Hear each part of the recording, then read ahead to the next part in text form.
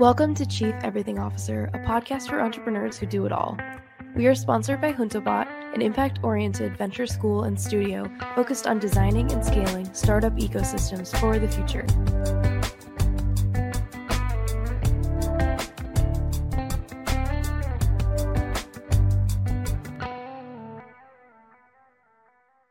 Good afternoon. Welcome to the Juntobot podcast. This is Devin Vorsanger, CEO of Juntobot. Today, we are over the moon to have Dr. Malcom Tyson, the Managing Director of Stratascension, an innovation consultancy out of the Maryland area. He's doing some great work in the Maryland area. He's an incredible supporter of Juntobot and of ecosystems all over the country. I'm going to let him introduce himself, but Dr. Tyson, thank you so much for being on board. Thank you so much for having me, Devin. I'm so excited to be here. And thank you for the brief introduction. I am Malcom Tyson, the Managing Director of Stratascension. We are an innovation consultancy. We help managers build innovative cultures and create innovative companies. And we've been doing this for probably about, 8 years. And just, driving innovation ecosystems around, as you said, around the country, as well as in my home state of Maryland. One of the things I find is really fascinating is these innovation consultancies and innovation strategy work is such a unique, intersection of careers that people arrive at it in very different ways. How did you find your way into innovation consultancy, into this type of work? Yeah, it's a fascinating point that you make, because innovation and strategy are typically housed in two different parts of the business, right? You got innovation, which is counter to operations, and you got strategy, which is dead on with operations. And so my last job was I was director of business operations at NASA. NASA Goddard Space Flight Center here in Maryland, and pretty large contract. It was about 250 engineers, technician type people working on James Webb Space Telescope, and they did some work on Hubble. But a part of that contract, we had a little piece, probably about $25 million, but it was 125 small to medium-sized businesses, right? And they could do amazing things, right? Build widgets. It was truly rocket scientists, right? And during that process of working with them, I would always talk to them because I was managing their subcontracts, or my team was managing their subcontract. They would always talk to me about, Malcom, we have some amazing people that can do anything, but NASA's like our only client. Or they have the facilities to build cars or build, electronic vehicles, autonomous vehicles, but NASA's our only client, right? And so I was like, well, what is that problem, right? What is that problem? And mind you, I'm handling HR, I'm handling their subcontract, I'm really neck deep in operations. But what I come to find is it's an innovation problem, right? It's especially for small businesses, because most small businesses don't innovate proactively. They're very reactionary because of resources, because of focus, whatever the reason. That's the way they do things. Yeah. And so this was a challenge.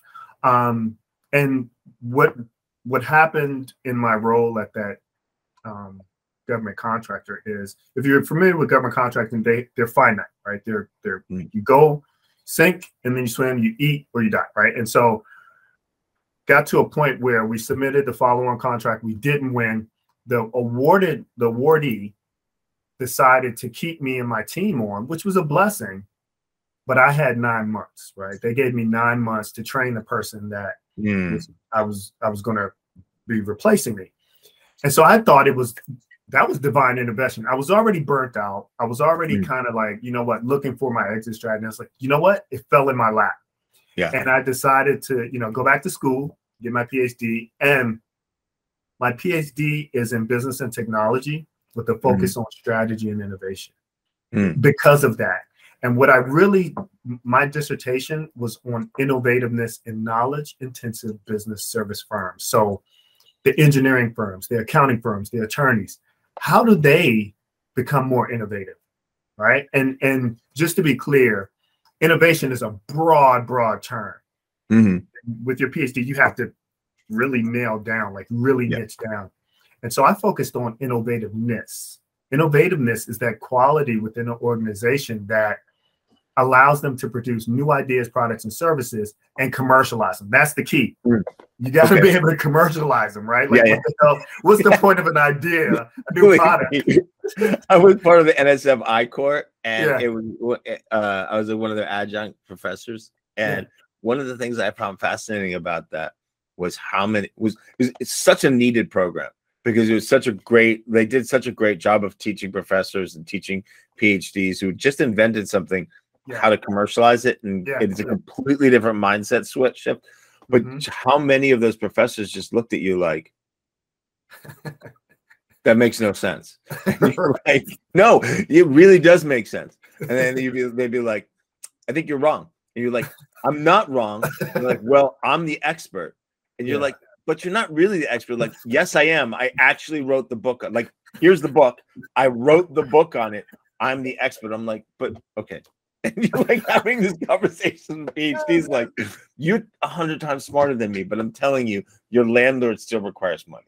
Exactly. And so, it's one of those things, and that's don't get me on my soapbox about PhDs and how counterproductive it is. It's all theory. It's all about adding to the body of knowledge. Whereas we have small business owners, we have medium-sized business owners who are struggling. They don't need theory. They need practical, active things they can do. And that was my mindset going into this. Like, how do we create something that is useful, not for going to sleep at night because you're reading a 1,000-page dissertation, something they can use in their business to help them grow and to help them be successful and live out their dreams that prompted them to start the business in the first place. So, so that was kind of my impetus. I started really digging into what it is, and what the driver of innovativeness in these businesses is: customer experience and employee experience. If you can dial in and learn how to dial into those in your business, you'll be constantly. Now, this is in a situation where, because you might be saying, well, Malcolm, what if I have the business owner is innovative naturally? That's cool. But what about if he's not? Or what about if she's not? What if she's an operations person? How do you become innovative? You got to dial into those two areas and really tune in. And so for the listeners, I'm sorry, can we go back and just clarify what those two areas are? So customer experience, right? All the interactions that a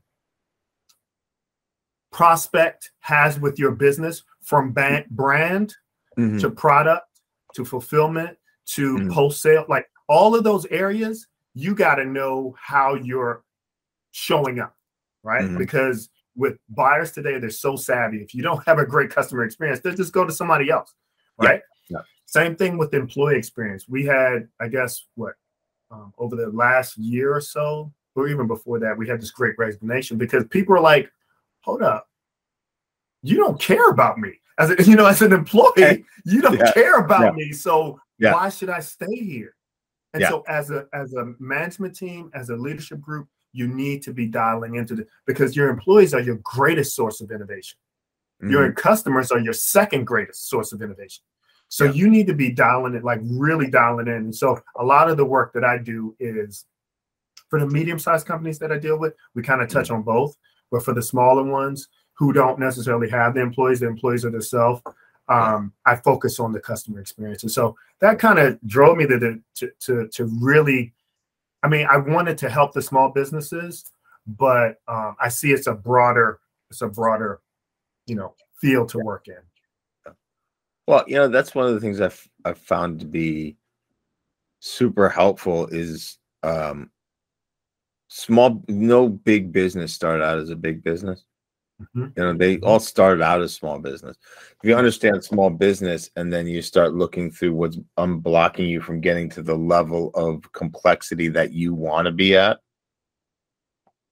then you like that's the kernel of a good business all the way Mhm. through. And then there's complex things, and you reach that, you reach the crossing the chasm of Yeah. you know, The depth, reverse the negative chasm of depth. versus Right, right. yeah, Yeah. you reach the Christensen's innovator's dilemma, where the things that Mhm. made you good no longer Mhm. are now what's holding you back. You have those things as you get bigger, but you still the kernel of what made you like. So when you focus on small I always found focusing on small businesses made me more innovative in working with large businesses. I would Mhm. work with major Fortune 100 companies. Yeah. And I would explain stuff to them that 50-person, 100-person firms were like, yeah, duh. What, like, Right. wow, thanks, Devin, for coming from the future with your new thing called the CRM, and I'd be Right. like, and I would explain it to like an oncology drug company, and they would just be like, future? What? How would you do that? And Yeah. my boss would be like, you can't go there. Like Yeah. that's too far forward for them. They're Yeah. still using paper mock-ups for their ads. I'm like, Yeah. Yeah. it's Yeah. 2018. They're using they're using paper still. Like, I don't Yeah. understand. And it's like, I always find that the starting small and the innovation in a small business is such a kernel of the deep kernel of innovation. No, you're absolutely right. And I think, once I became an entrepreneur myself, I started Mhm. to really see that and really understand, that without the small businesses in your region and without a thriving small business ecosystem, like Mhm. your economy is in danger. Like Yeah. you really are like, if you're not, if these small businesses aren't growing and producing jobs, you're really in a tough spot. And so I didn't know that until I started to, really become an entrepreneur myself. And, everybody wants to be an entrepreneur. Well, I shouldn't say everybody, but there's this desire to be your own boss. But there's a lot that comes with it, right? There's a Nobody lot that wants to comes be told what to do, Exactly. but they want somebody to tell them what needs to happen. Yeah. Yeah. Yeah. It's it's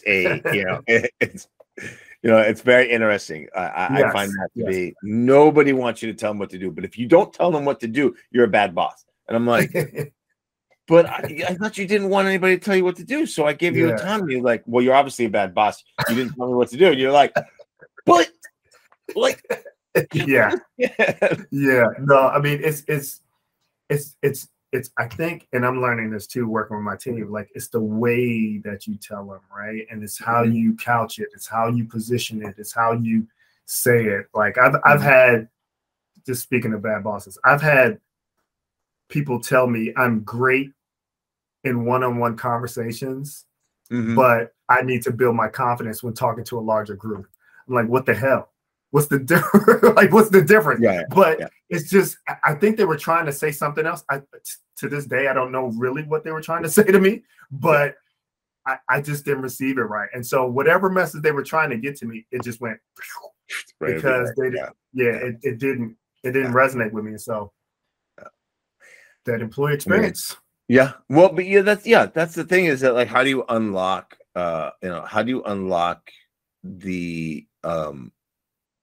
ownership without getting bopped in the nose? I liked it. I once had I used to work in academia, and I had a student who was presenting to the leader of the college I was working in, and this kid, I mean, in all fairness, this kid was incredibly insulting. His presentation was about how out of touch we were. Okay. Like a punch in the nose, needed right? to get that. And we were like, and I'm just like, oh boy. And the president, the head of the college is like, what the Devin, what are you teaching these kids? Like, I'm like, look, we're teaching them how to spread their wings. Yeah. And as we teach them how to spread their wings, they're gonna bop us in the nose with it every once in a while as they're like trying to figure out how to flex these wings. You know, I'm not saying that's what we want them to do, but you know, he's trying to nail. He's using the tools incorrectly, but at least he's using the tools. Did you see how great of a presentation was? I was like, oh my God, this is so awful. I'm gonna get fired. I have never danced. I've never danced that hard in my life. But in all seriousness, that whole concept of unlocking the innovation, unlocking the ownership over a problem, over a solution, over the outcome, and not just the process, you know, but then making sure that it doesn't get to the point where like you're like, why are you sharpening a pitchfork at work? You know, like they start getting into this. Well, you're obviously an awful boss because the outcome we want is this, and you're not good at it. And you're like, of course I'm not good at it, dude. Nobody's good at it. We're trying to get, you know, like I'm a human being. I never said I was George Washington. Right. Yeah. So I mean, it's so interesting, and I'm also like a student of leadership, and you know, I see it all the time. If there's not a foundation of, I say two things: accountability and candor. Like if there's not that, if you're talking, if we're like, you're my manager or supervisor, and you're talking to me, and like, I don't trust you because you haven't been straight up with me, and I see that you haven't really been accountable to yourself. What's gonna make me do anything? What's gonna make me other than what's in my job description, right? You know what I'm saying? Like, you start to pull back, and now you're making me super uncomfortable. Exactly. I'm like, oh my God, am I that guy? Wait, have I been candid enough with my staff? Am I being accountable? But those are the hard questions you have to ask yourself, because and you have to be clear that the answer almost always is going to be yes, you're that guy. You know, yes, you are not a good enough leader. Yes, you are not candid enough. Yes, you are not holding yourself accountable enough. And you know, and who's going to fire you? Nobody. You're the boss. Right. So if it fails, that's the accountability. So like, you got to bring it and be your own toughest, you know. Exactly. And people are like, no, I don't need to. That's why I'm a boss, so that nobody needs to tell me. No, everybody, the whole world is telling you suck. Yeah, I mean, and I had a mentor tell me, and it stuck with me for a long time. And I evaluate leaders at this point. Like, does this leader care about me? Can I trust them? And do they care about my career? Like, those are the three questions I'm asking as I'm talking to a supervisor all throughout my career, right? Like, do they care about me? Can I trust them? Do they care about my career? Yeah. And then if the answer to any of those is no, then you're going to have a disconnect. And there's levels of disconnect and levels of disengagement.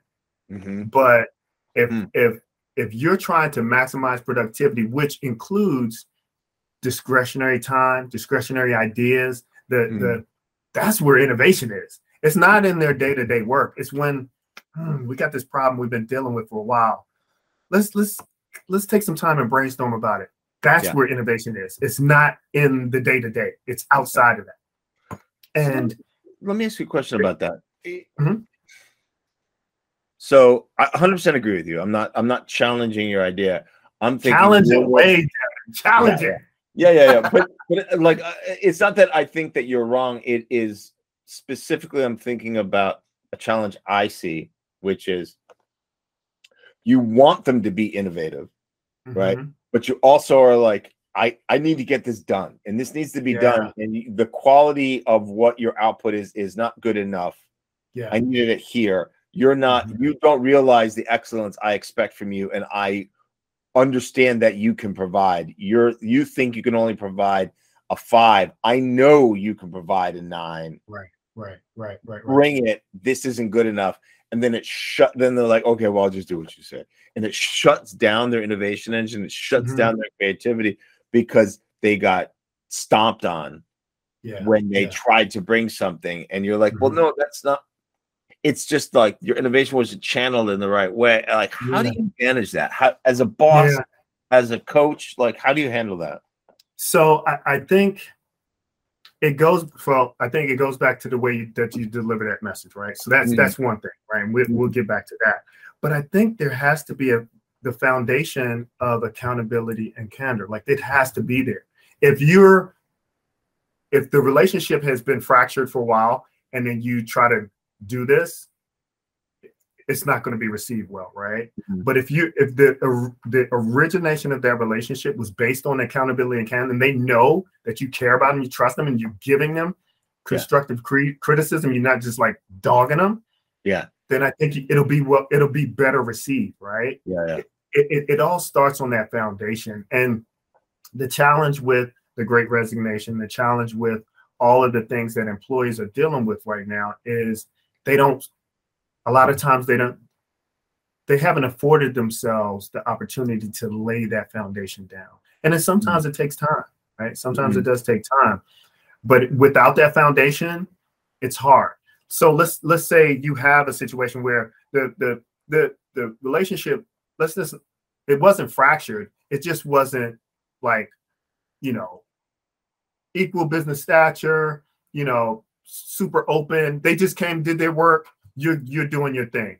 They bring you something and it's like, you know what, this isn't quite right. And so that's where I think it actually could be the start of how you lay down that foundation, right? But I don't know if leaders are actually taking the time to really understand their employees, like really understand them, right? Whether it be through the DISC behavior, Myers-Briggs, whatever, you got to get to know your folks at a deeper level because some of them are, they're amazing, they're dynamic, they are weird, right? But we got to know that about them. Some people, like I was a coach, basketball coach for a long time. Some kids, and Coach K always talks about this, some kids need a kick in the ass, some kids need a hug. And some kids are in between. To motivate them, you got to figure that out. You got to figure that out. And so in a situation like the scenario you described, if the accountability and candor hasn't been laid down, that's one thing. If it has been, I think it'll be well received. If it hasn't been, you got to probably try to figure out your employee a little bit better. Does that make sense? Yeah, absolutely. So when you're trying to figure out your employee or your mentee, I'm thinking about like those people who are investors who have invested in a company. I'm thinking about those people who are CEO and have a founding team, or running an innovation program and have a bunch of different startups in it. One thing that I'm a big fan of, and I champion this idea that there's a ROI in diverse viewpoints, and that if you're not seeking out and enfranchising diverse viewpoints, you're failing from a fiduciary responsibility standpoint. It's not an ethical standpoint. It's not a moral standpoint. It's not a social impact standpoint. It's a fiduciary responsibility standpoint. And one of the challenges that I'm always trying to figure out is how do you, like, seeking out, I personally think I've gotten that relatively nailed. It's basically not fishing in the same ponds as everybody else. I don't recruit in Ivy Leagues. There's a filtering mechanism, which I find basically group thinks everybody into a certain way of thinking. And you came from a certain background, or you had to pretend like you were from a certain background, or you have to figure out how to fit into a certain background in order to get into Ivy Leagues. Other institutions allow for that different, but once they're in the organization, how do you get to know them and how do you support them? I'm thinking about, like, I had somebody on my team and very different from the rest of the team. And I very much wanted to enfranchise her. And I failed. And I don't I still am struggling with, did I fail from helping the rest of the team understand how to support her? Did I fail from she's just not the right person, right? Yeah, It was selection bias. Like I selected her based off a set of criteria I thought was good, but it was the wrong criteria, and she just was never going to succeed. Did I not support her? And like, how do you find that information about somebody? How do you create that support system so that unique viewpoint, which is not your own? Because if it was your own, it would just be you, and that's fine. Right. And then but you get much more of an ROI if I have, like, I never worked at Goddard Space Station. I don't understand those projects at all. I don't. I've never worked on a project like that. Your viewpoint and my viewpoint fundamentally different, right? And then you just get down to demographics and psychographics and like where we grew up and like the things that we learned as an 8-year-old. All those things are unique avenues of innovation. But how do I support somebody there? Like as a leader, what is your advice? No, that's a great question. And I think we've all had those situations, Devin, where you just can't, let's just keep it simple. You just can't vibe with the person, right? Like you're just not, just for whatever reason. And so I had a similar situation, and I just, for whatever, I just couldn't get it. But, and looking back at that situation, I had my ideas about the role. I had my ideas about the person. And we call that unconscious bias, right? It's just, you have thoughts about that. And what I've done, so I work with the Predictive Index. They're a partner of mine, and they provide behavior analysis. It's totally objective. The person takes this 6-minute test, and I'll send you one, and it spits out their personality type or reference profile based on 4 areas: their independence, their extroversion, their patience, as it relates to whether they're like multiple projects at the same time, or they just need steady work, and then their formality with rules, right? And to me, I've been a partner with them since 2018, and that has been one of the most objective ways to dig deeper below the surface. Because here's the thing, and I'll tell you a story about me. When I came out of college, I went to work for KPMG. So the whole, at that time it was Big Four, right? And Cooper's Inline Brand and all that stuff. And I knew within the first 2 months that I would never be partner. Like I would never be partner, right? Like I knew it.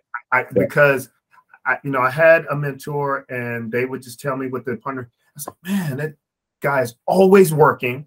He's always in the office or always on travel.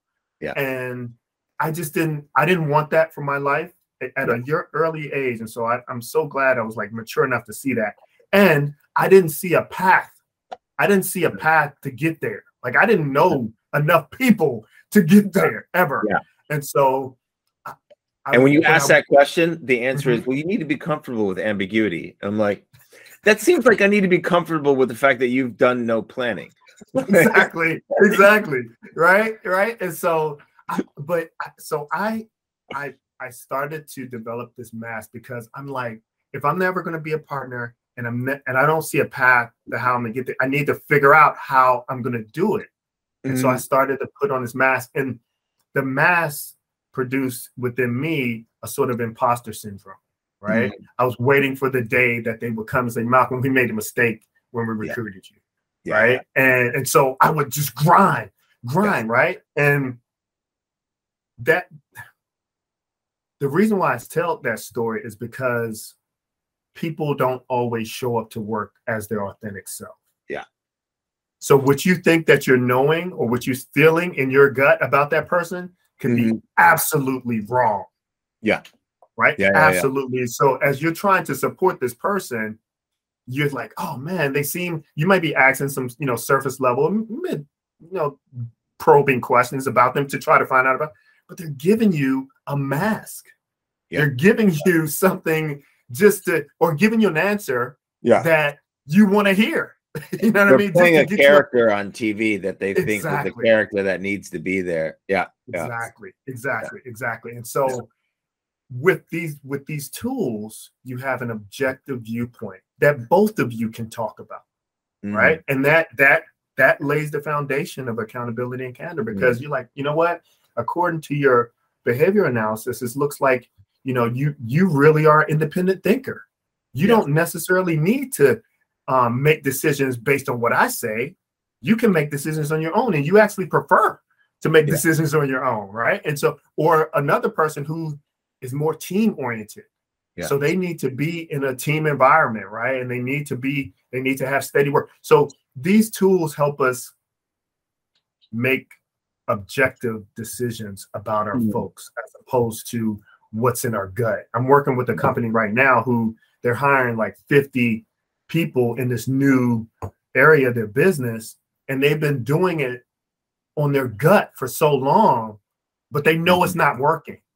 They got turnover in this role, this new area. It's like, why? Because we need something for everybody to grab onto that makes sense and is objective, because everybody has their own agenda. Everybody has their own view or perspective of how this role should be done. But you get someone in there that you think, again, they have the mask on in the interview, they're like top flight, and really they could be feeling imposter syndrome. They could be feeling all types of things we don't know about. Things we don't see on the surface. And so that's my answer to your question is, like, we need other tools. We can't do it on our own. We need other tools to help us with that. So what are those tools though? So I mentioned I'm a partner with Predictive Index. You can go to predictiveindex.com. You can go to my website. On my website, there's a behavioral analysis that you can take. It's 6 minutes, bunch of questions about what you would do in these situations. And there's also, other than Predictive Index, there's Myers-Briggs. That's the one I took a long time ago. I think I'm a judging type person or something like that. And then there's DISC. DISC is one that I think is very popular right now.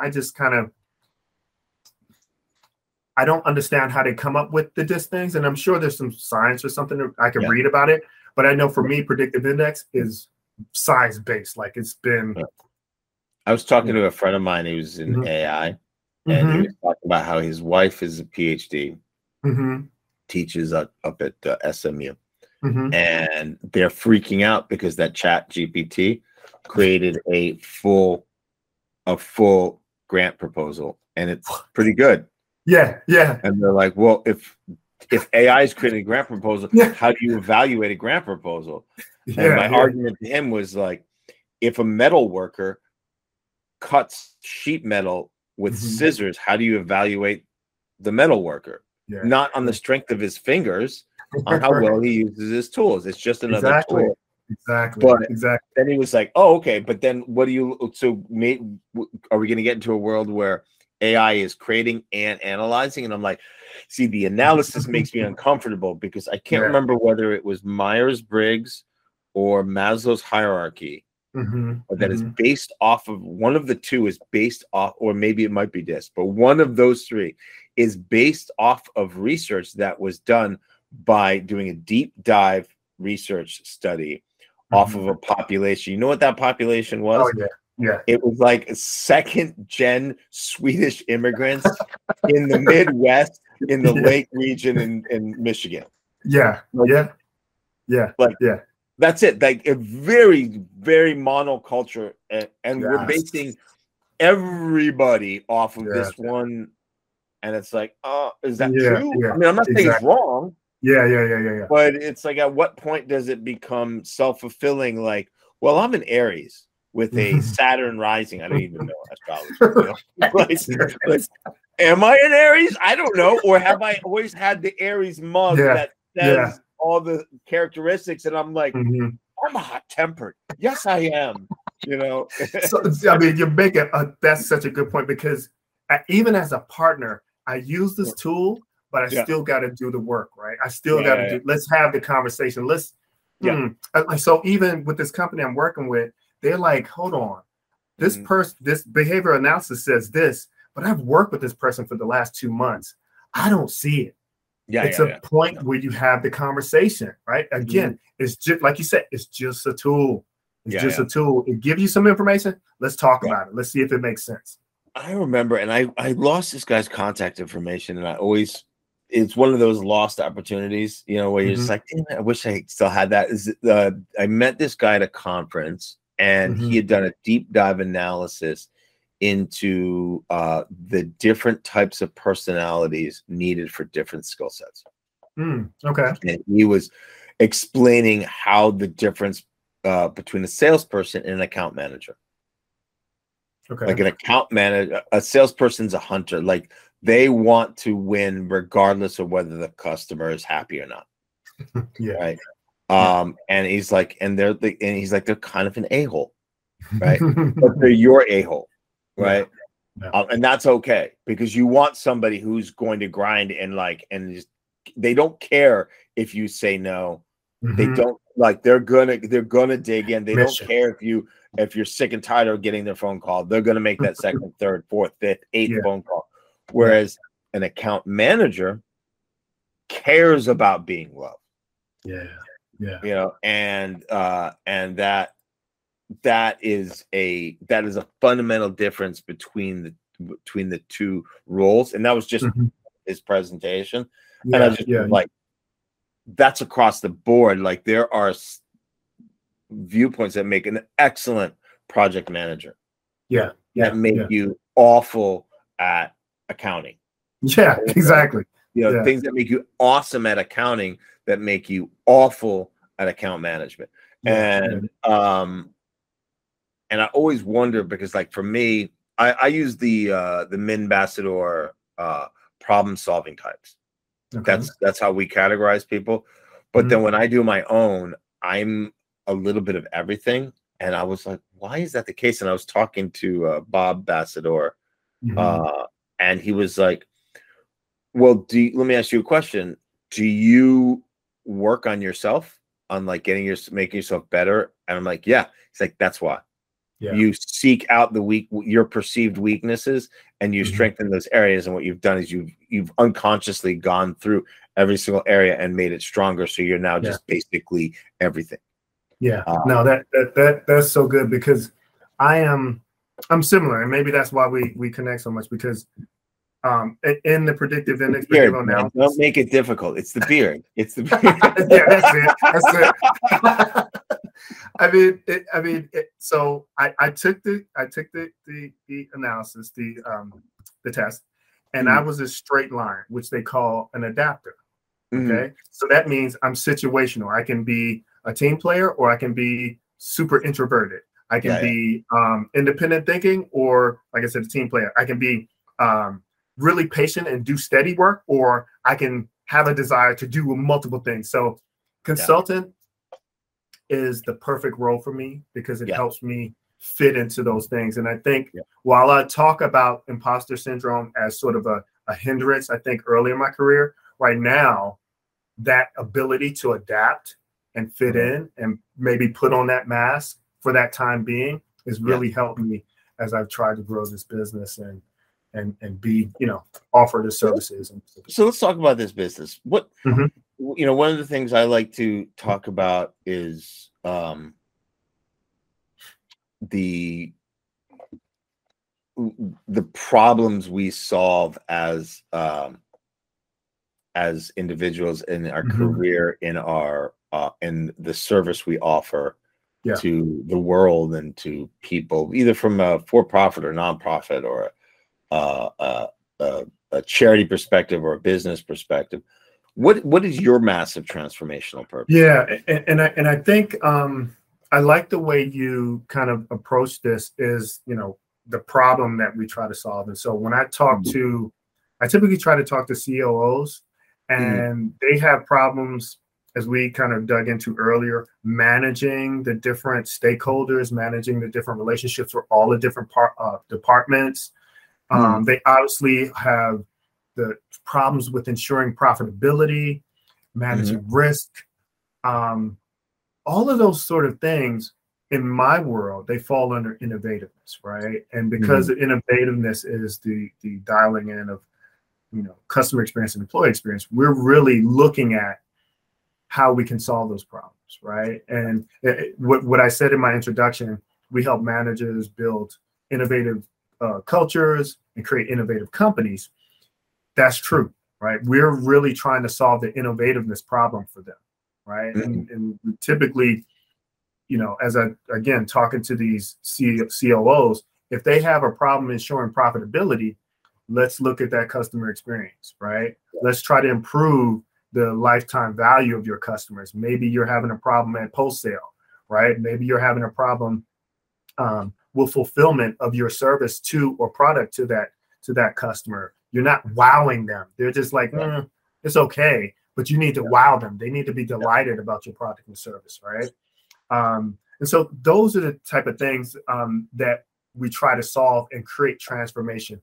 Just working with a client at the end of the year, they were a small company, and the CEO and her management team, she was about this close from closing the doors because she just kind of threw up her hands, right? They need to hire. They're in the healthcare field, and as you know, there's a shortage in hiring healthcare professionals, right?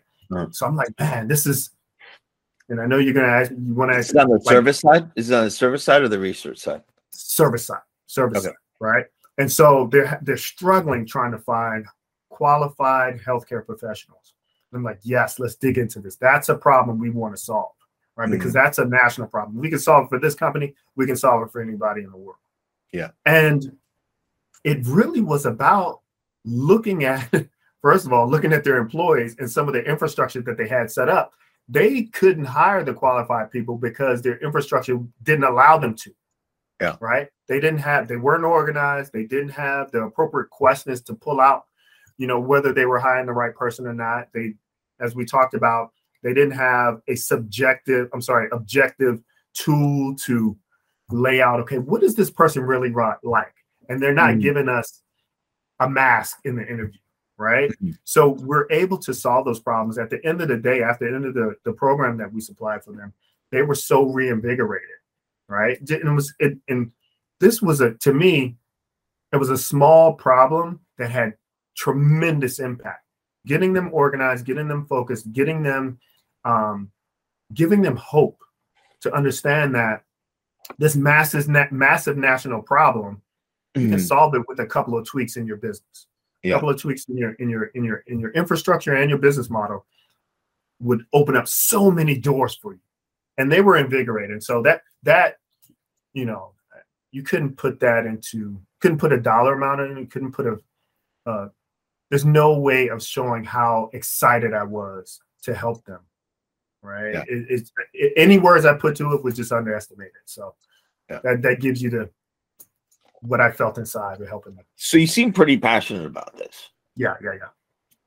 So my question to you is, why? What causes you to be passionate about it? Why is it like when that client, whatever client, called you up and says, hey, sorry, we're not going to be doing business with you anymore.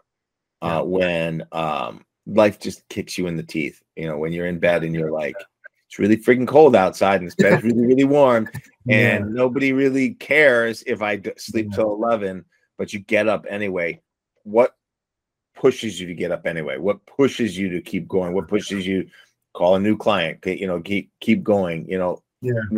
What drives that passion? Yeah, no, it's a great question, Devin. And I think it's a couple of things, right? I think I'm naturally a helping person. I like to help, right? Even my grandmama used to say, Malcolm, my helper. She always used to say, Malcolm, my helper. And so that stuck with me. So I always want to help. I've had numerous roles throughout my career, and I've always been in a position to help other people. And I think also, in addition to having that sort of helpful nature, I'm always inclined to get better, right? I always want to get better, right? And so if that means, and just sidebar here, that when we were talking about roles, I have a mentor. He talks to me about all the time. He's like, your identity and your roles are two different things.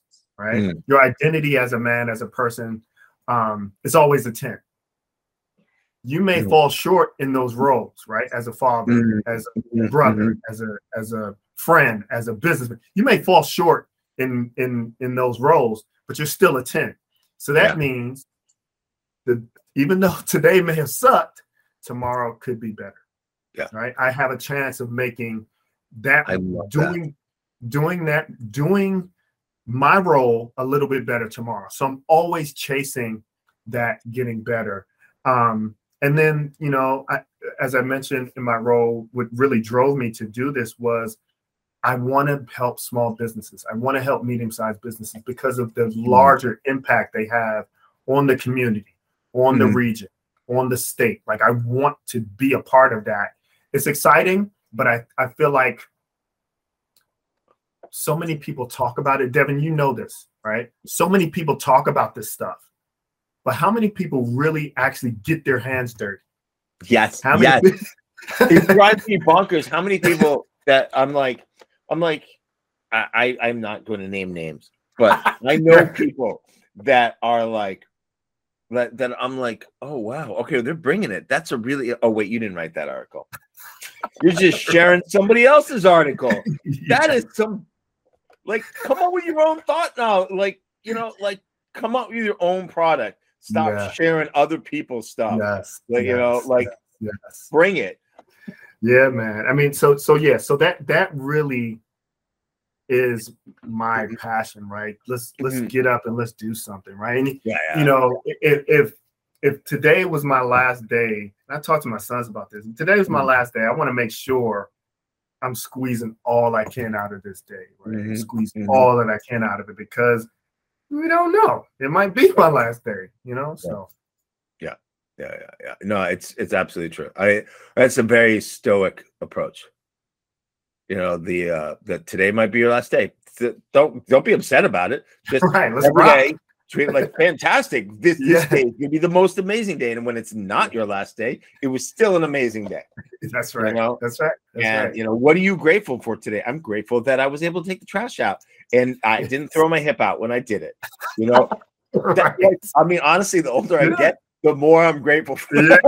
Exactly. I'm laughing, but I'm like, you know what? That's true. I bent over, picked up a sock, didn't throw out my back today. Super grateful. You know, super grateful. But like that living That's every a great day. Hashtag. Yeah. So when you're doing this work, what do you know about your customers? One thing that I like to tell my staff and all my mentees is there's only two things. Like, great, go get your trademarks, go get your patents. Right? Protection is important. But in a world where Shenzhen exists and they can literally take your product in the front door and out the back door and create 100,000 unique versions of what you just created, the only thing that really can't be stolen is what you know about your customers and what your customers know about you. So from what you know about your customers, or what you know about the people who have this problem, who are they? What do they want? What do they need? I mean, I think it goes back to, at least for me, it goes back to those entrepreneurs. And let me give you a little bit more insight. So I focus on small and medium sized, but I also focus on those early stage businesses, right? The early stage startups. And so the more I've gotten into early stage and startup, that ecosystem, I really started to understand it's about a dream.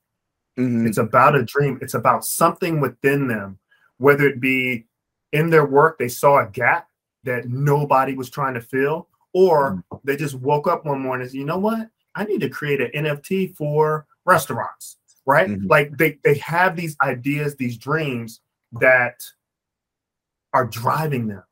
Just like you said, the passion that I have to be better. These entrepreneurs, and this carries them from the day they got that idea to the time that they either exit or sell a business, right? It carries them through. And that is one common thing, right? Whether they decide to get to their, even in the large corporations that I may be dealing with a business unit, they have a dream, they have a perception, they have a perspective that they this innovativeness problem is preventing them from realizing that dream or that perspective.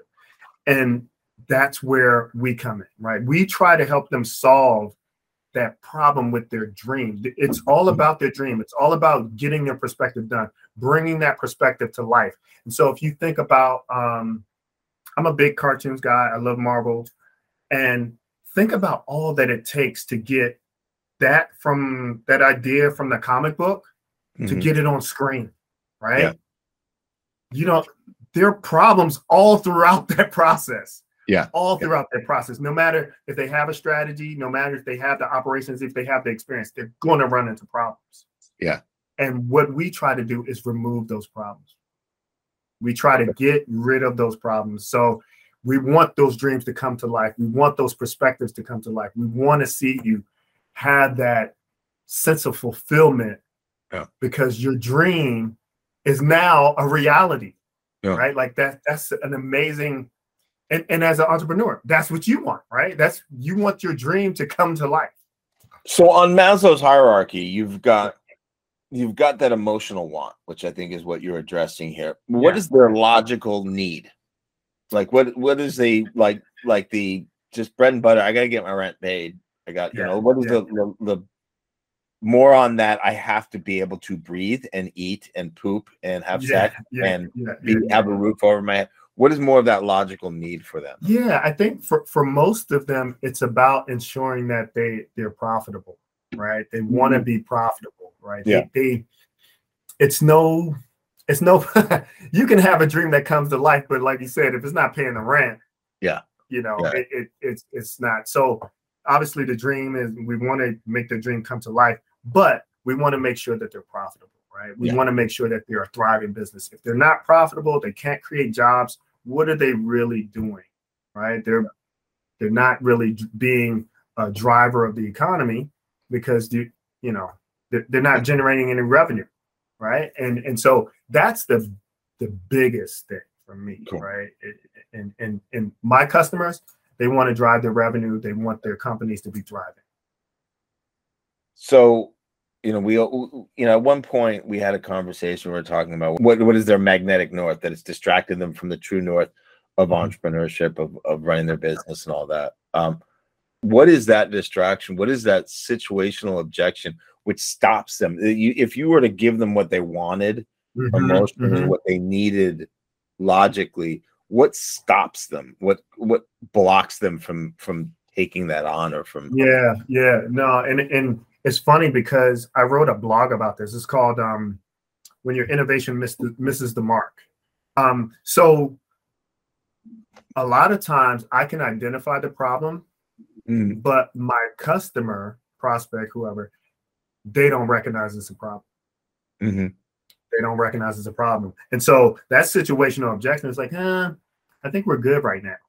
Yeah. Right. And like I told you earlier, you got to be proactive with your innovation. If you're responding to external stimuli, you're too late. Yeah. And so if I'm telling you, you need to be dialing in your customer experience and employee experience proactively, and you're just like, nah, we're good right now, you're going to be behind. You're going to be always reacting to the environment.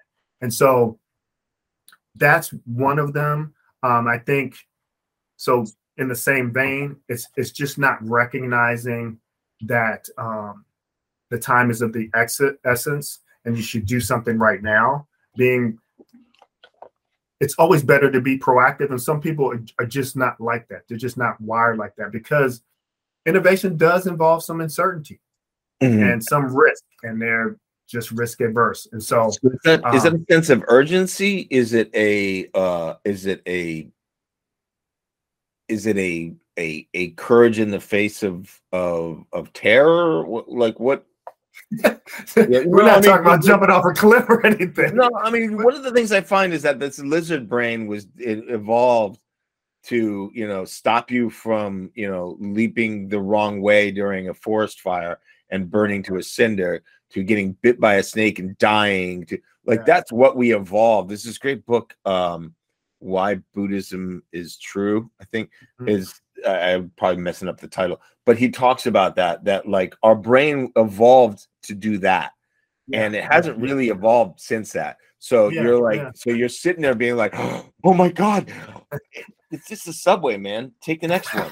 It's not like but your brain is like, oh my God, it's like, I'm about to fall off a cliff. And so is it that terror of making the wrong choice, or is it the lack of a sense of urgency? What is it? Yeah, no, and that's a great question, Devin, because I think I've seen it as that, right? They're just scared to pull the trigger. They know they need it, but things are going okay. We don't want to rock the boat right now. I've seen that. But I've also seen sort of just complacency. Yeah. Right. We don't need to do anything because everything is a-okay. Our revenue numbers just came in and we're doing great. Yeah. Right. They don't have the foresight or don't choose to look forward enough or project enough to make a decision on that. What is that tied into? Is that because they don't see the ROI on it? Is it because they're not losing enough money yet? Yeah. Is it, so like, is it the last time somebody did this? It was a disaster. I mean, that's one thing I used to find in colleges. Like every time we came up with something innovative, like everybody would just be like, they roll their eyes, like, oh my God, another one of these. This is gonna be the whole direction of the campus for about a year and a half, and then it's gonna go nowhere, and I'm gonna waste it all this time. I don't get paid enough to do this, man. Can I please leave? And I'd be like, that's such a crappy way of looking at it. And then I went through like 3 or 4 of those, and I was like, oh, I see. No, you're absolutely right. And that's why we've done, I think, a decent job in providing those metrics, right? We can show 25 to 300% increase in revenue because of the work that we do.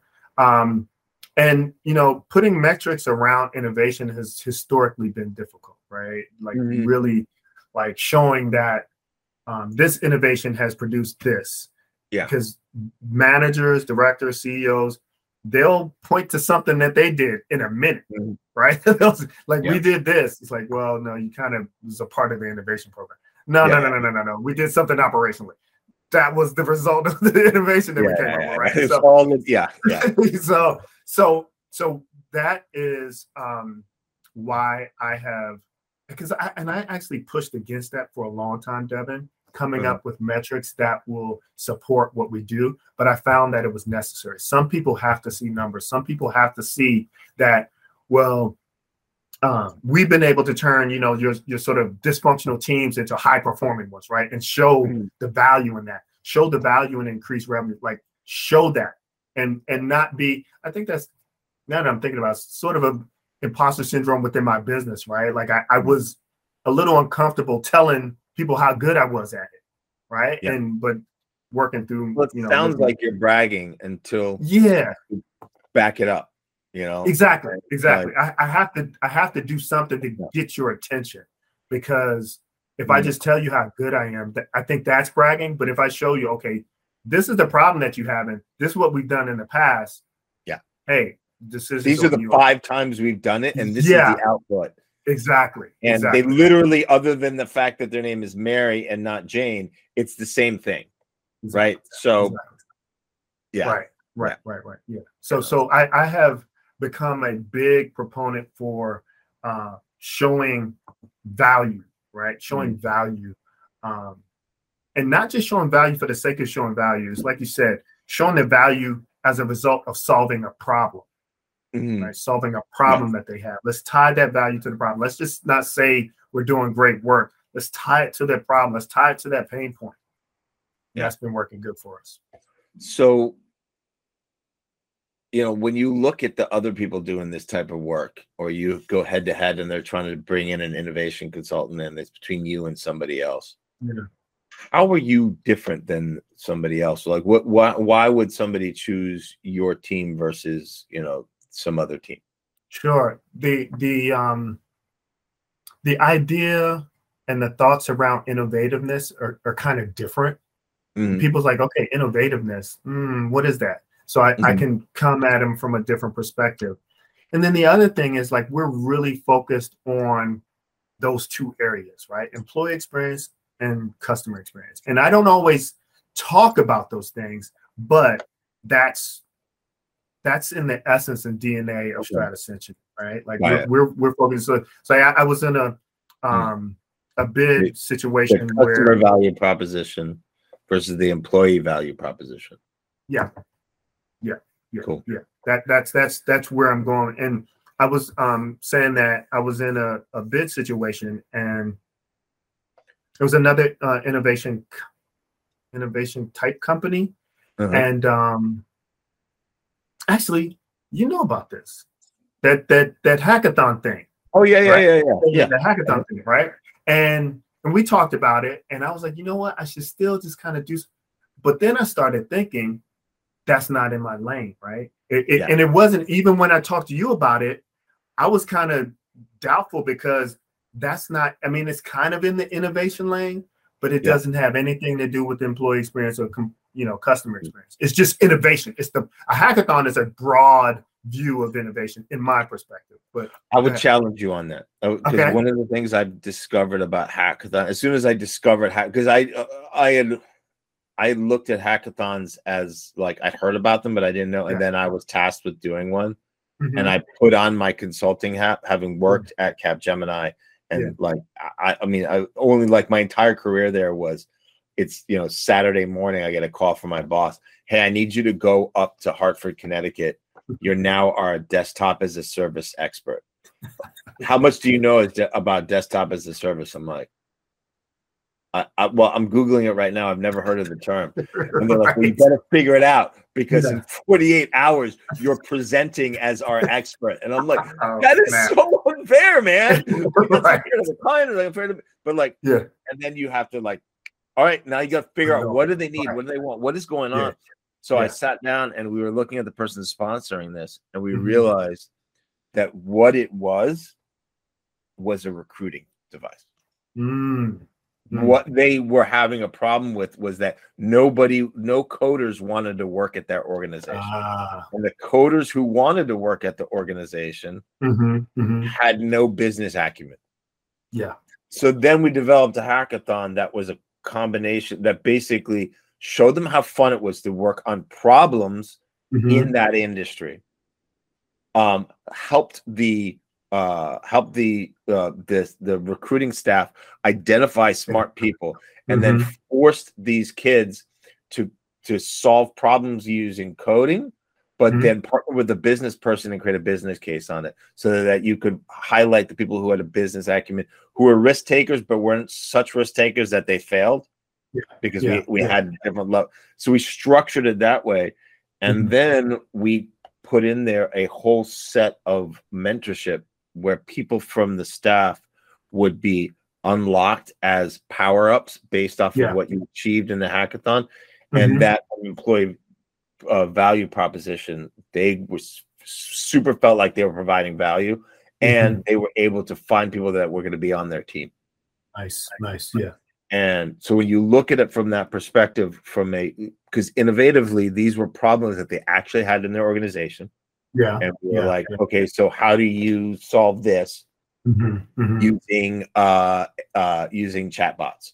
How do you solve this? We had a matrix environment, and then we let the kids choose between. When you look at hackathons from I wish I'd have this conversation with you, because it is very much a product innovation and a business innovation, and an employee. It's a customer experience, and you can build them any way you want to be, and where you really would have brought like a lot of value into that, because you just focus on. Because I focused it less on customer. I didn't really have a customer.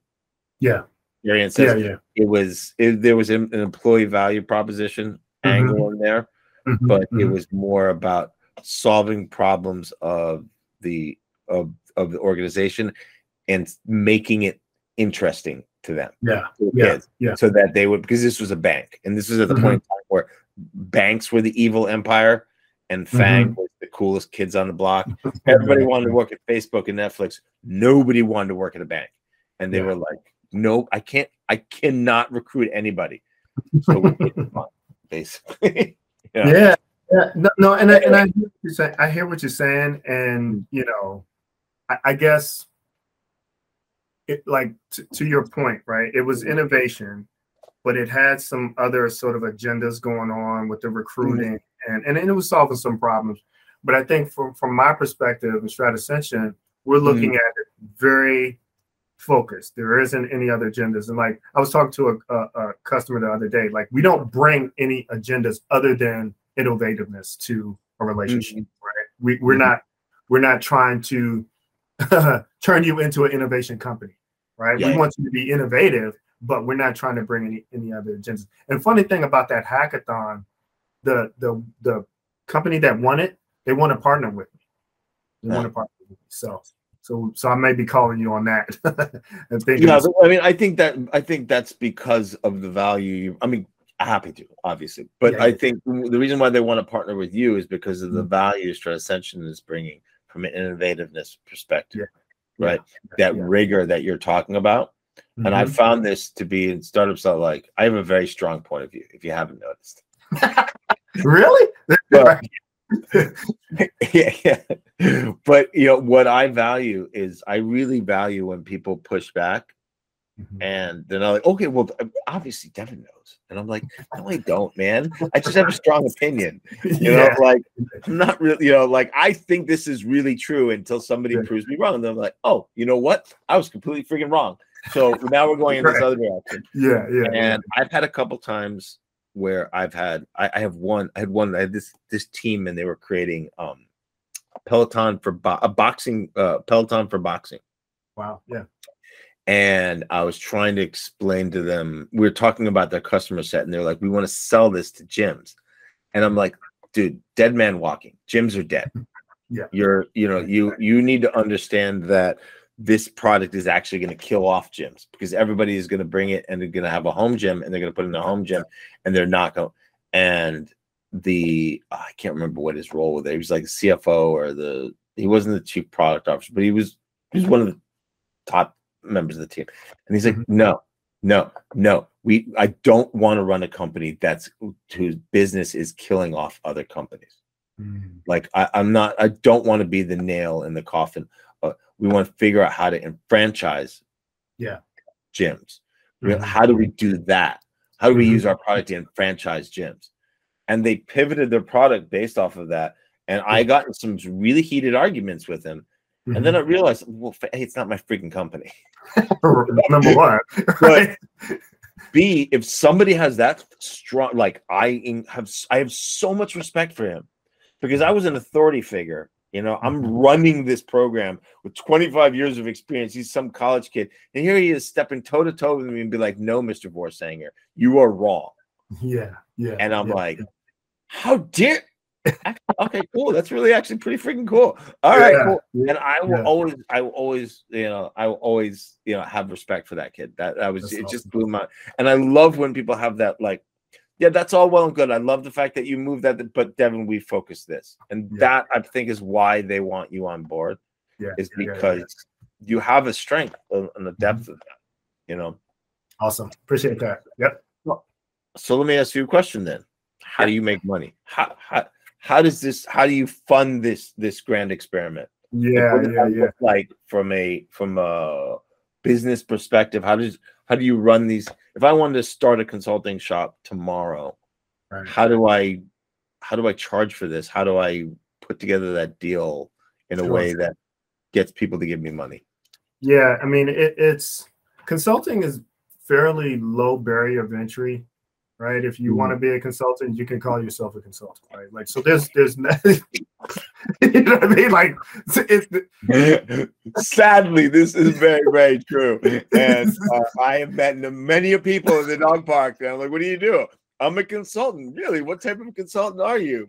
Thinking they're going to say, I work at EY, I work at KPMG. I'm like, I'm a mind-heart consultant. Like, a mind-heart consultant, really? What is a mind-heart consultant? I make sure that your mind and your heart are connected. It's like, that sounds like a priest.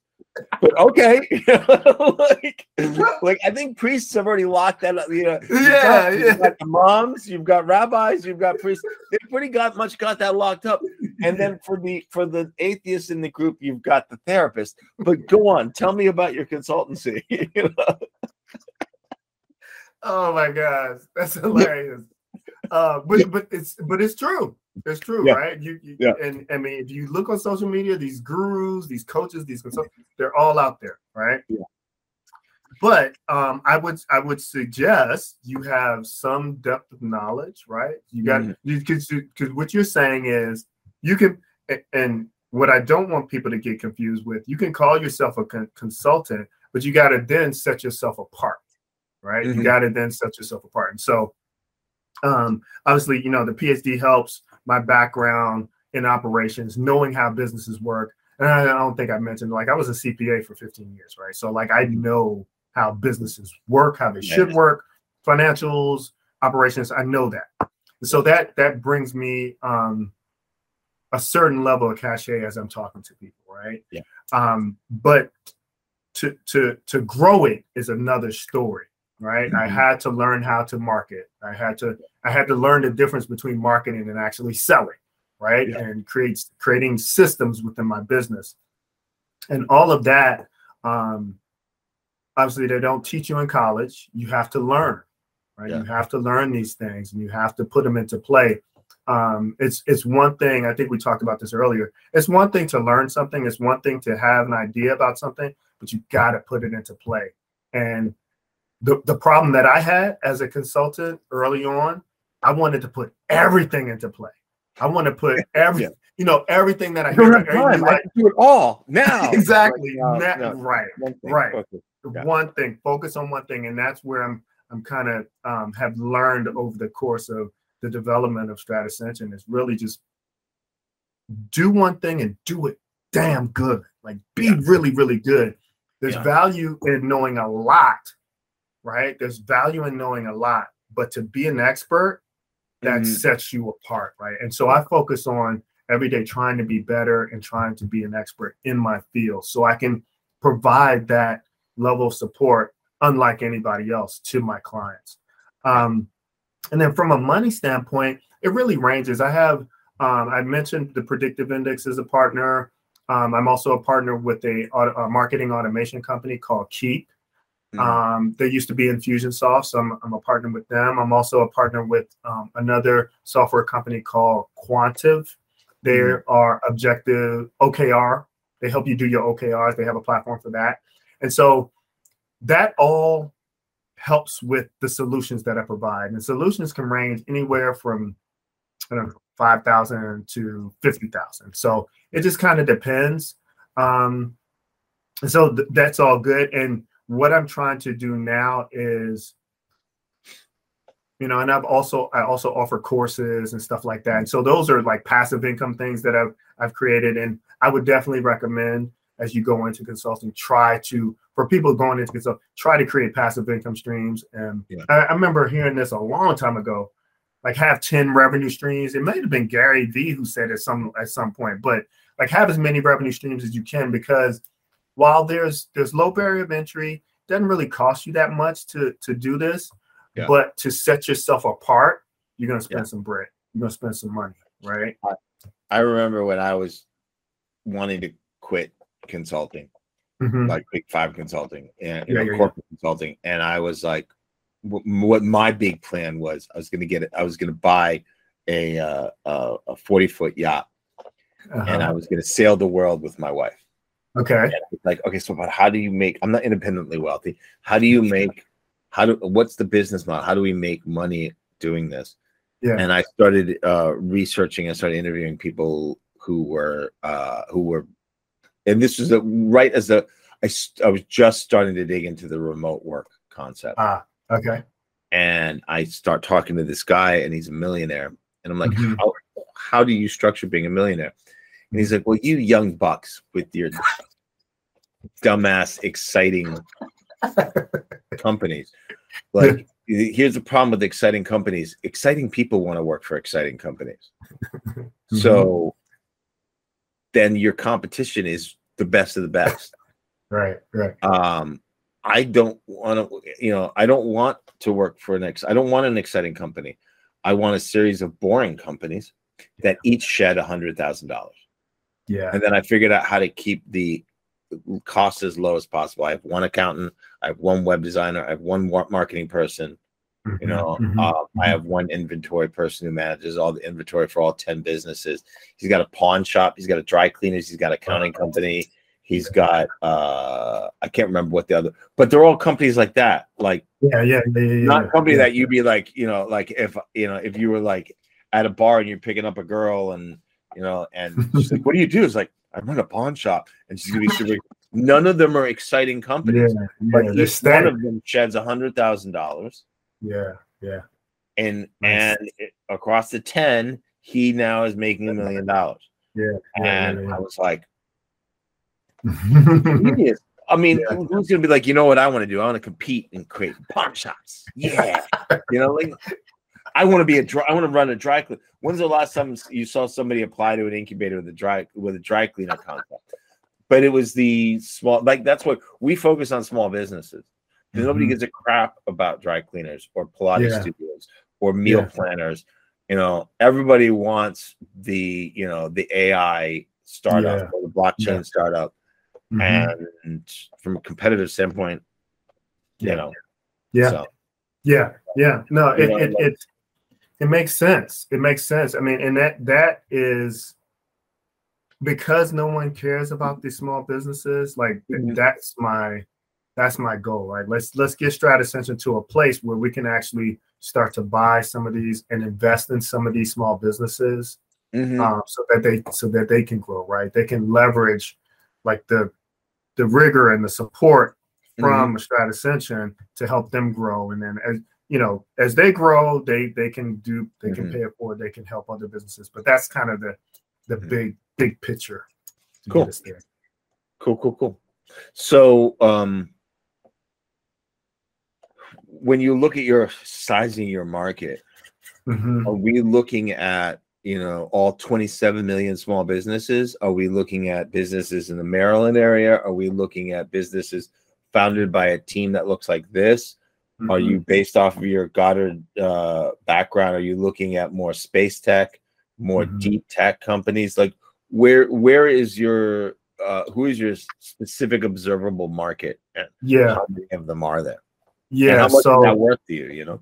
Yeah. So we consider ourselves a management consulting firm, and so that CAGR, compounded annual growth rate, is like 10%. So that's kind of like our baseline, and I think globally it's like 2 billion, nationally and like a billion. So there's opportunities there. And so while I've been focusing in the state of Maryland, because we have some work out in Baltimore County, and I do work down in Southern Maryland and Central where we're based. And so I mean, I don't know the exact number for the state, but we like just doing some analysis, it's like 50 million for the observable market. We want to grab, maybe, anywhere from 2 to 5% of that. To in the next couple of years, really drive hard to get those numbers. And I think it's obtainable. I think we can do it. Right. I feel like needs to be a couple of things swing our way in order for us to get it, but they're not like you were talking about. Like I don't have to hit home runs every time. Right? Just small, steady work. The work that we have now, we think this is going to be solid for the next 5 years, and so we're looking to, and also leverage some partnerships, right, to get us into some like Fannie Mae is a huge buyer of minority services. So Stratascension is also a certified minority business enterprise, disadvantaged business enterprise. So we've positioned ourselves to get connected with like those commercial companies like Fannie Mae and I can't remember the other one, but we're trying to do these things. That's why I said you can always call yourself a consultant, but the money is going to be spent in separating yourself from everybody else who calls themselves a consultant. Right. So if we're able to get, 5 to 5 million. So like 2.5 million in the next 3 to 5 years. I think we'll be good to go. Cool. Yep. So this 2.5 million growth, I'm assuming you're not doing it yourself. No. Or by yourself, I should say. No. What does your team look like, or what does your team need to look like? Who are you hiring for? What are you looking for from a team member? Yeah. Who do you want on your team? So right now, I mentioned my partners, my software application partners, and they've been really good as far as helping with marketing. I've been leveraging them to really push out marketing and do co-branding with them, so that really helps. So I have an assistant. I have an assistant for the past year now. She's really great. It's funny because I had her take the behavioral assessment. We're very much alike, right? And so we're super nice to each other. So sometimes I have to be like kind of. I was like, all right, let's stop being nice. Let's get the job done, right? Let's make sure that we're focused. So she's great. I have a marketing agency that's a partner. They're on our advisory board. And a sales team that I've contracted to help with sales, right? To help us build our sales systems and our playbooks to make sure that we're churning out. We got new leads all the time. There's a marketing. That was one of the big things, Devin, that I just didn't. I just like, all right, I'm marketing. I'm doing my marketing. Well, how come I'm not getting the leads that I'm supposed to, right? How come I'm not getting the conversations? Because I feel like if I get on the phone with you, you're going to want to do business with me. I'm not having a freaking conversation. Like I'm not having, and it just, my wife was like, well, who's doing your sales? I was like, nobody's doing sales. Nobody. You know what I'm saying? So I brought them on, and it's been revolutionary for us. We've been really driving a lot of conversations and really helping us focus on the marketing is what it is. That's going to continue, but the sales is like, man, and it's just amazing. Like, cool. So that's kind of the team. I haven't really figured out what that junior consultant looks like. That's kind of what I'm be looking at next. I also just hired a social media specialist to handle all the platform. But I haven't figured out. I think that's the next move, like a junior consultant or someone mid-level. I haven't figured out what that looks like. So you following like the standard like consultant, like that's what junior consultant, senior consultant, managing consultant, principal. VP, that type of. That's and so I'm. That's why I think I'm struggling with it, because I don't know if that will work.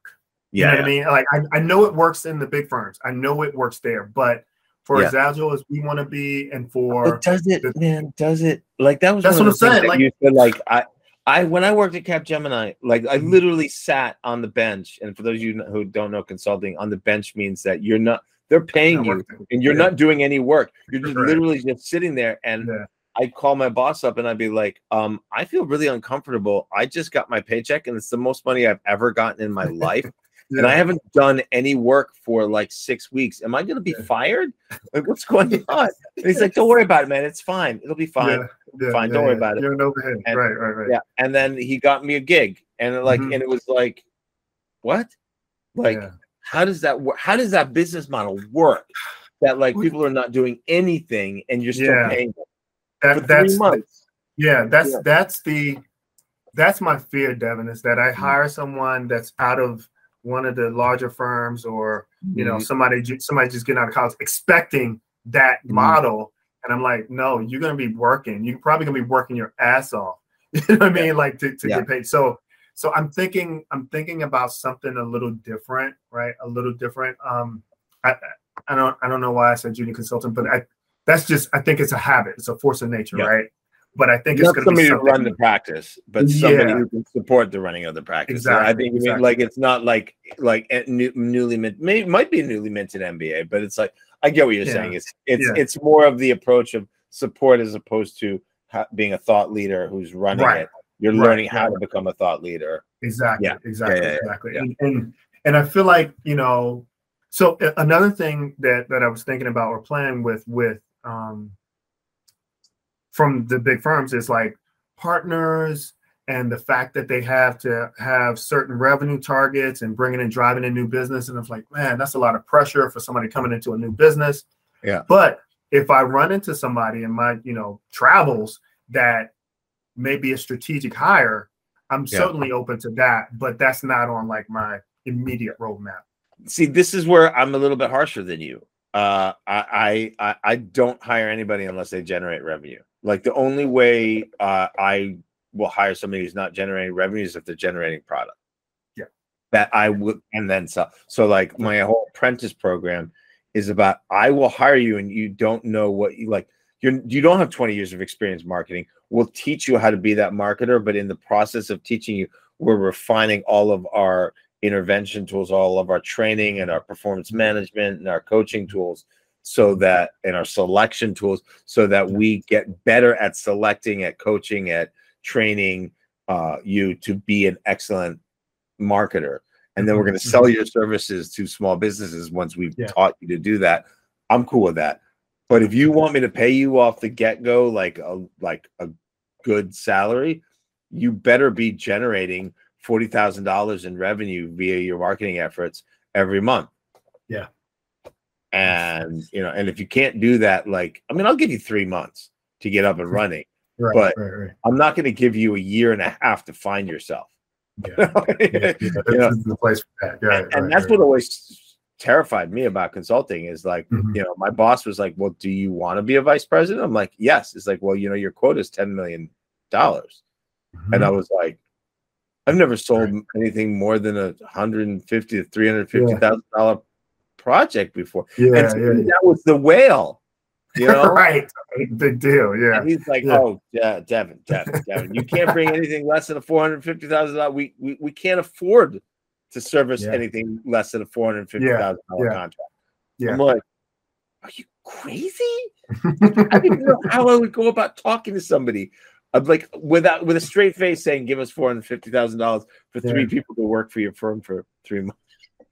Yeah, I mean, this is why I'm not in consulting anymore. I mean, it's kind of like, okay, what are the economies of scale? Like, if that's the conversation you have at a big firm, what about small regional firms? Yeah. How do you talk about that, right? How do you what are numbers? So like I'm still kind of playing with that a little bit. That's kind of the way I'm thinking about it. But, so what's next for you then? What's the big, what's the big next step? Or is there anything that y'all are working on that you're about to be releasing or that you want everybody to know about? Yeah, so a couple of things. We just submitted a bid for some work to it's a study and outreach in the community about, so the Baltimore County, the county government is doing a marketing campaign around housing. They want to do something in housing. And so they want to study. They want people to be engaged. And I'm like, oh, wow, okay, that sounds like employee experience. And we can bring some creative ideas of how do we do that. We just submitted a bid for that. And so that's that part. But we position ourselves to get government contracts, right? So that was, one of the big things that we did at the end of the year. I told you we brought on a digital media company, so we're in the process of a rebranding, and we're doing a whole new rebranding right now. So that's exciting. And with this rebranding, I'm really focusing on the infrastructure, the values of Stratascension, innovation, empathy, excellence, and integrity. So I'm going to be releasing a couple of blogs, well, more than a couple, a blog for each value, just again to set Stratascension apart. And then lastly, what we just talked about, really building out my team, right? I've found, as I work with a lot of these small early stage startups, and I don't know, I've been saying that in our community, when I say our community, the Black African-American community, there's a lot of smart people. They have great ideas, but they go about it by themselves. And I just have seen how that doesn't work. Yeah. And so I don't want to be that guy. Like I know, like, I can't do this. I can't build this thing on my thoughts alone, my sweat alone, my back alone. It has to be other people. So really finding the right people to get behind it. Like I said, there's partners and I have advisors, but really someone who can get behind the passion and the idea that we're trying to solve these innovativeness problems. That's going to be one of my main things this year. And, my wife says, Malcolm, you don't always like people. And I was like, you're right. But I recognize that, I got to find somebody, right? There's somebody out there, right, that can help with this program. See, my wife says the same thing, but my pushback to her was that it's not that I don't like people. Yeah. I don't like certain people. Yeah. I don't like people who are closed-minded. I don't like people who are so like I met some guy and I was explaining to him how like we just moved down here and we have one car and we're trying to get a second car and so what kind of car are you trying to get? And I said, well, I'm actually trying to get like a 70s, like a Carmen Ghia or maybe a 912 Porsche, one that doesn't have an engine. Something that doesn't work. Yeah. He's like, why would you want that? And I'm like, because what I want to do is I want to convert it to electric. Nice. And he looked at me like I had just exposed myself as possibly the stupidest person he'd ever met. And he just looked at me and he's like, why don't you just buy a Tesla? Right. And I'm like, because the fun is building it. Yeah. And he's like, dude, no. Like you like focus on what you're good at. You make money by focusing on what you're good at and paying other people to do the stuff that's not in your in what you do. And I'm like, you are not my people, sir. Right. And exactly. Those are people I hate. Like, and it's not that I hate people. I hate people, I hate the person who can't resolve conflict. I hate the people who think that somebody who's not like them, whether it's conservative or liberal, black or white, are less than because you're not me. And it's like, and I get more refined on that. And I find now I realize that I'm becoming a curmudgeon, because I'm like, God damn those people at the dog park. That's exactly the name. You really hate people. Yes. I'm like, no, I don't. Yes. I just hate those people.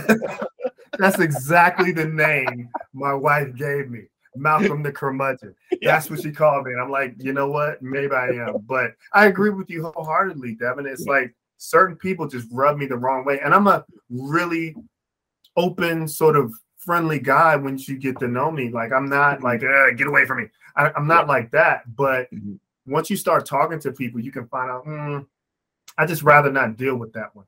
You know what I mean? I'd rather deal with some other people there. Yeah, you don't realize how big the world is until you start talking to people and you realize how many people are not like you. And one thing that I like to tell, I was talking to my my niece and I was saying, there's your world, there's your worldview, your universe, and there's other people's universe. There are all these little bubbles and you're intersecting with each other. And people want to pull you into their bubble and say, live in my world with my worldview. Your worldview is wrong. Mine is right. And you've got to have the strength to be like, this is my world. And as the more you interact with the public, the more I find that people are always like, no, my worldview is right. Yours is wrong. And by the way, in my worldview, you're kind of an asshole. Right. I don't want to be in your worldview. I don't want to living that reality. I'm sorry. Like, maybe you're correct. I don't know, sir. But I like my reality where I'm not a complete a-hole. I'm sometimes I do the wrong thing, but I'm a hearted guy. I like that reality. I'm going to live in my reality, right? You go live in your reality, and they're like, no, you're just wrong. I'm like, okay, thank you. Yeah, I mean, and what you're describing is, I think it's a challenge with our society today, right? Like people are just not tolerant of different ideas, diversity of thought, right? If that thought isn't exactly like mine, you suck, and you should go jump in front of a cancel. Right, right. Like, dude, what happened to nuance? Exactly. What happened to no? You can't wear blackface. Yeah.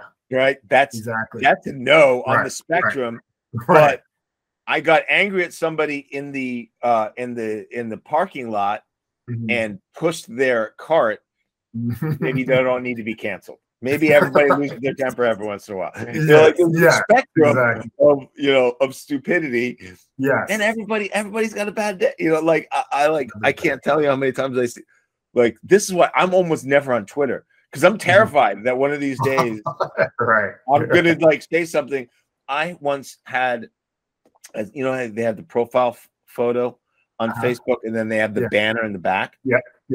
I found this great photo of all of these. It was like before, I don't know what point in Nazi Germany, but a whole bunch of people doing Sieg Heil, the salute, and this one guy is sitting there like, what a bunch of assholes, and he's not saluting. And I love that, because it's one thing to say those people over there that can't hurt me because they're away are, and it's another thing to have the courage of your conviction in the middle of a crowd. And I was like, that is amazing. And I made that the banner behind my profile. And I was applying for jobs, and I couldn't get nobody was. And a friend of mine was like, I was like, I don't know if someone got the job. I was like, Devin, did you look at your Facebook profile? I'm like, what? It's like, you've got like Nazi stuff on your Facebook profile? And I'm like, what? No, I don't. Like, it's actually opposite. It's anti-Nazi. Right. And I explained to him, he's like, well, they didn't read it that way. And I was like, oh crap. In today's world, I would have been canceled. Like I would have been full on canceled. And it was just the message was X. People read it as Y. I deleted it. It's no longer there now. Right. Now I have a profile. I have the image from some video game. Video game. But you know, like that just terrifies me, that we've gotten to this point where there's no nuance, and there's no like understanding people as a holistic person. And you know, I mean, it speaks to, and I think what we're talking about, right? As leaders, we got to have some level of emotional intelligence, right? Like, and I think we're just lacking that through social media, through text, through just words. We can't convey that emotional intelligence sometimes. And I think it's missed. So I think it's bad product design. Yeah, absolutely.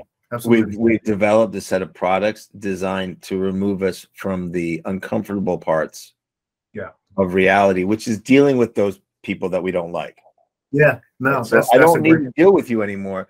Well, then you lose the ability to deal with uncomfortable people who maybe don't have the same viewpoint.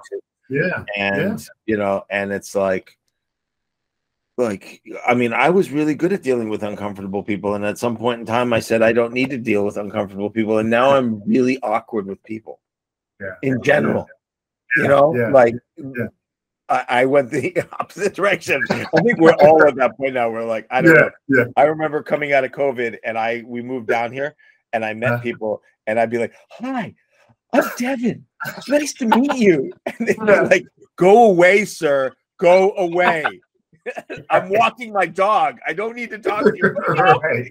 People, please talk to me. I was such a lunatic. And it was like I lost this ability to have any type of social interaction in a normal way. Interesting. I think we've gotten to the end of the formal. I think if it's not obvious to our listeners, we've gotten to the end of our formal interview. So let's get to the fun part here, which is, if this isn't already fun enough for you all, what are some like programs that in your travels that you've run across that you're like, not enough people know about this, they really should know? Maybe in the Maryland area, maybe outside of the Maryland area, that you're just like, this blows me away. So and this is really for like the early stage businesses. A colleague of mine just sent over, Northwest Mutual has, and I think it's brand spanking new, an accelerator for Black founders, right? And they're specifically going with Black founders. They do some other stuff for Latinx, do some other stuff for other minorities and stuff, but this is for Black founders, and it's like $100,000. Right. Wow. Okay. And they give you mentorship, and like it's full, all comprehensive. I forget how long it was. Is it global, national, or is it local? It's national. Wow. It's national. Okay. Yeah. So I think they have a vetting process. I think I want to say applications are due February 17th, and then they'll make a decision that's going to be made like April. Are you involved in that at all? or is this just something you were? No, just something. Yeah, well, colleague just gave it to me because he Cool. he knows I work with a lot of minorities founders and stuff like that. So, Cool. and they all need money. They all Yeah. need mentorship. They all need support. So, and I have a few that I think are going to apply, and hopefully, knock on wood, they get it. But that to me, for your audience of founders and business owners, I think that's good. It's Northwest Mutual.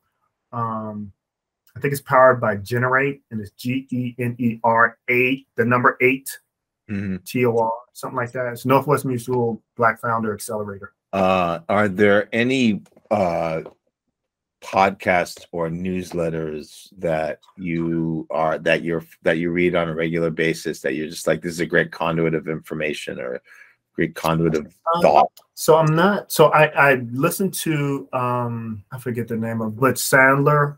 So that's my coaching partner, my sales partner, Sandler Sales. I forget the name of the podcast, but they've been pretty good as far as helping me understand, with digital prospecting and marketing, the difference between marketing and sales prospecting and stuff like that. So that's been pretty good. The other podcast that I listen to, and my wife got me to listen to it, is Shaq's podcast. It's hilarious. Yeah. Shaq is funny as hell, man. And it's him and 2 co-hosts, and they're just bugging, just straight bugging. And so it's just, it's stuff that makes fun. you think. That's the fun, is when people are like, when people are like having, because there's only so much like serious like conversation. Yeah. It's it's Exactly. a lot of it is just like when people are goofing around and having a good time with each other. You can tell and they like each other, and Yeah. If you like that, a friend of mine, he works at ESPN. He just came out with a new documentary for Shaq. Okay. They're similar to the one they did with Michael Jordan. Okay, nice. But it's focused on Shaq. It's just came out. I literally this morning I woke up and I saw his Instagram post with the trailer for it. Okay, and cool, it was like super excited about this. This is what I've been working on for the past year. Nice, and I was like, nice. oh, super cool. I gotta check that out. But it's Shaq. So yeah. So I don't really listen to podcasts that much. I listen to audiobooks a lot, and so what's a book? What's on your TBR? What book is shining your fancy? Yeah. So Built to Scale by Marisa Bevan.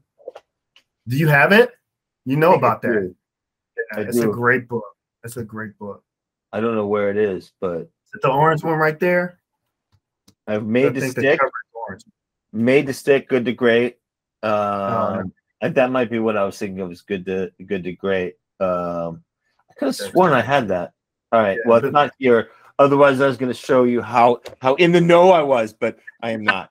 I'm not in the know. I have been shown as a failure and as a fraud. I don't have this book. I have. Yeah. So that one is really good because it's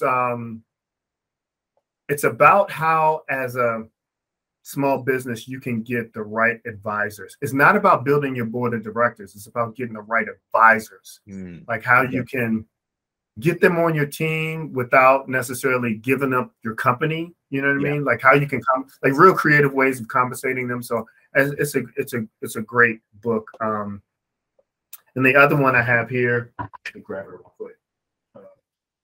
Play Bigger. Cool. What is that about? This is about creating your own category, right? So if you're so for me, innovativeness was something a little different, something new. How do you educate people? How do you create a movement around it, right? So if it's, say for workforce development, you're taking a different spin on, you're trying to break. So it talks about creating a category for this particular area. And how you design it, how you get practical activities around it. It's pretty good. Play Bigger.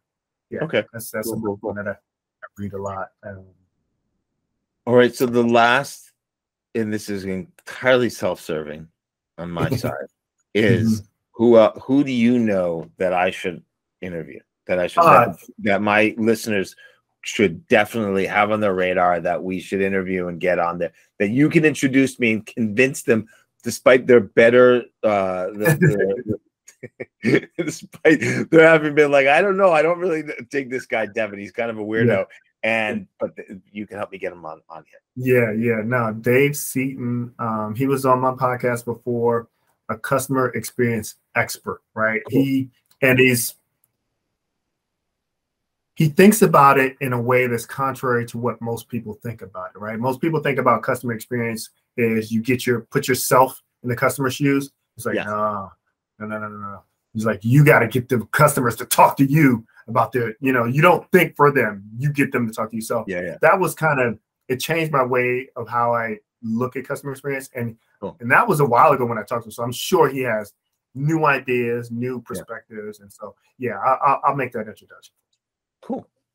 Does he have his own podcast or a newsletter or anything? I know he's on LinkedIn. He does a lot of stuff. I don't know if he. David Seaton. All right. Well, we'll definitely check him out. For the listeners, if we find a link to a podcast or something, we'll put it in there. But hopefully, we can leverage Malcom Tyson, Dr. Tyson, to convince him to get on the podcast. We'll have him on. But cool, Dr. Tyson. Awesome. Thank you so much for giving us the time today. This has been a blast. I enjoyed talking to you on a regular basis, but talking to you in the more formal podcast environment was super fun. So thank you so much for giving us the time today. Pleasure was all mine. Thanks you so much, Devin. So for all the listeners, this podcast, you might be listening to this on whatever your favorite podcast platform is. The community features have been turned off, but there's a link to the community on HuntoBot where Dr. Tyson will be in there. It's an Ask Me Anything, but it is more stretched out because he's not going to be in there 24/7. It's not in a time period of time. He's just the host of that community. So as you ask those questions, he'll be notified and he'll be able to answer them, but you'll be able to meet a whole bunch of other people who are all fans of Dr. Tyson and who are all asking questions as well. So any questions you have, if you think we got anything right, you think we got anything wrong, you want to expand on stuff, you want to ask us to clarify stuff, feed the Junto, get in that group, ask us questions. They're all great questions. Be nice. Don't be an a-hole. Don't be the people we hate. Right. Don't be scared of challenging our worldview and our viewpoints and ask us questions. We'd love to have you. And regardless of whether you go into that community or not, please, everybody, go make the world 5% better. Thank you. Awesome. HuntoBot is a company that focuses on supporting and promoting entrepreneurs regardless of their industry, background, or entrepreneurial phase. We offer e-learning programs to teach skills and prepare future startup founders for the real world. We also host a networking platform where we connect people and entrepreneurs from different industries and communities. Finally, we facilitate an apprentice program where we train individuals and employees in different areas such as marketing. Our goal is to make the world 5% better by enabling entrepreneurs to create businesses for positive impact.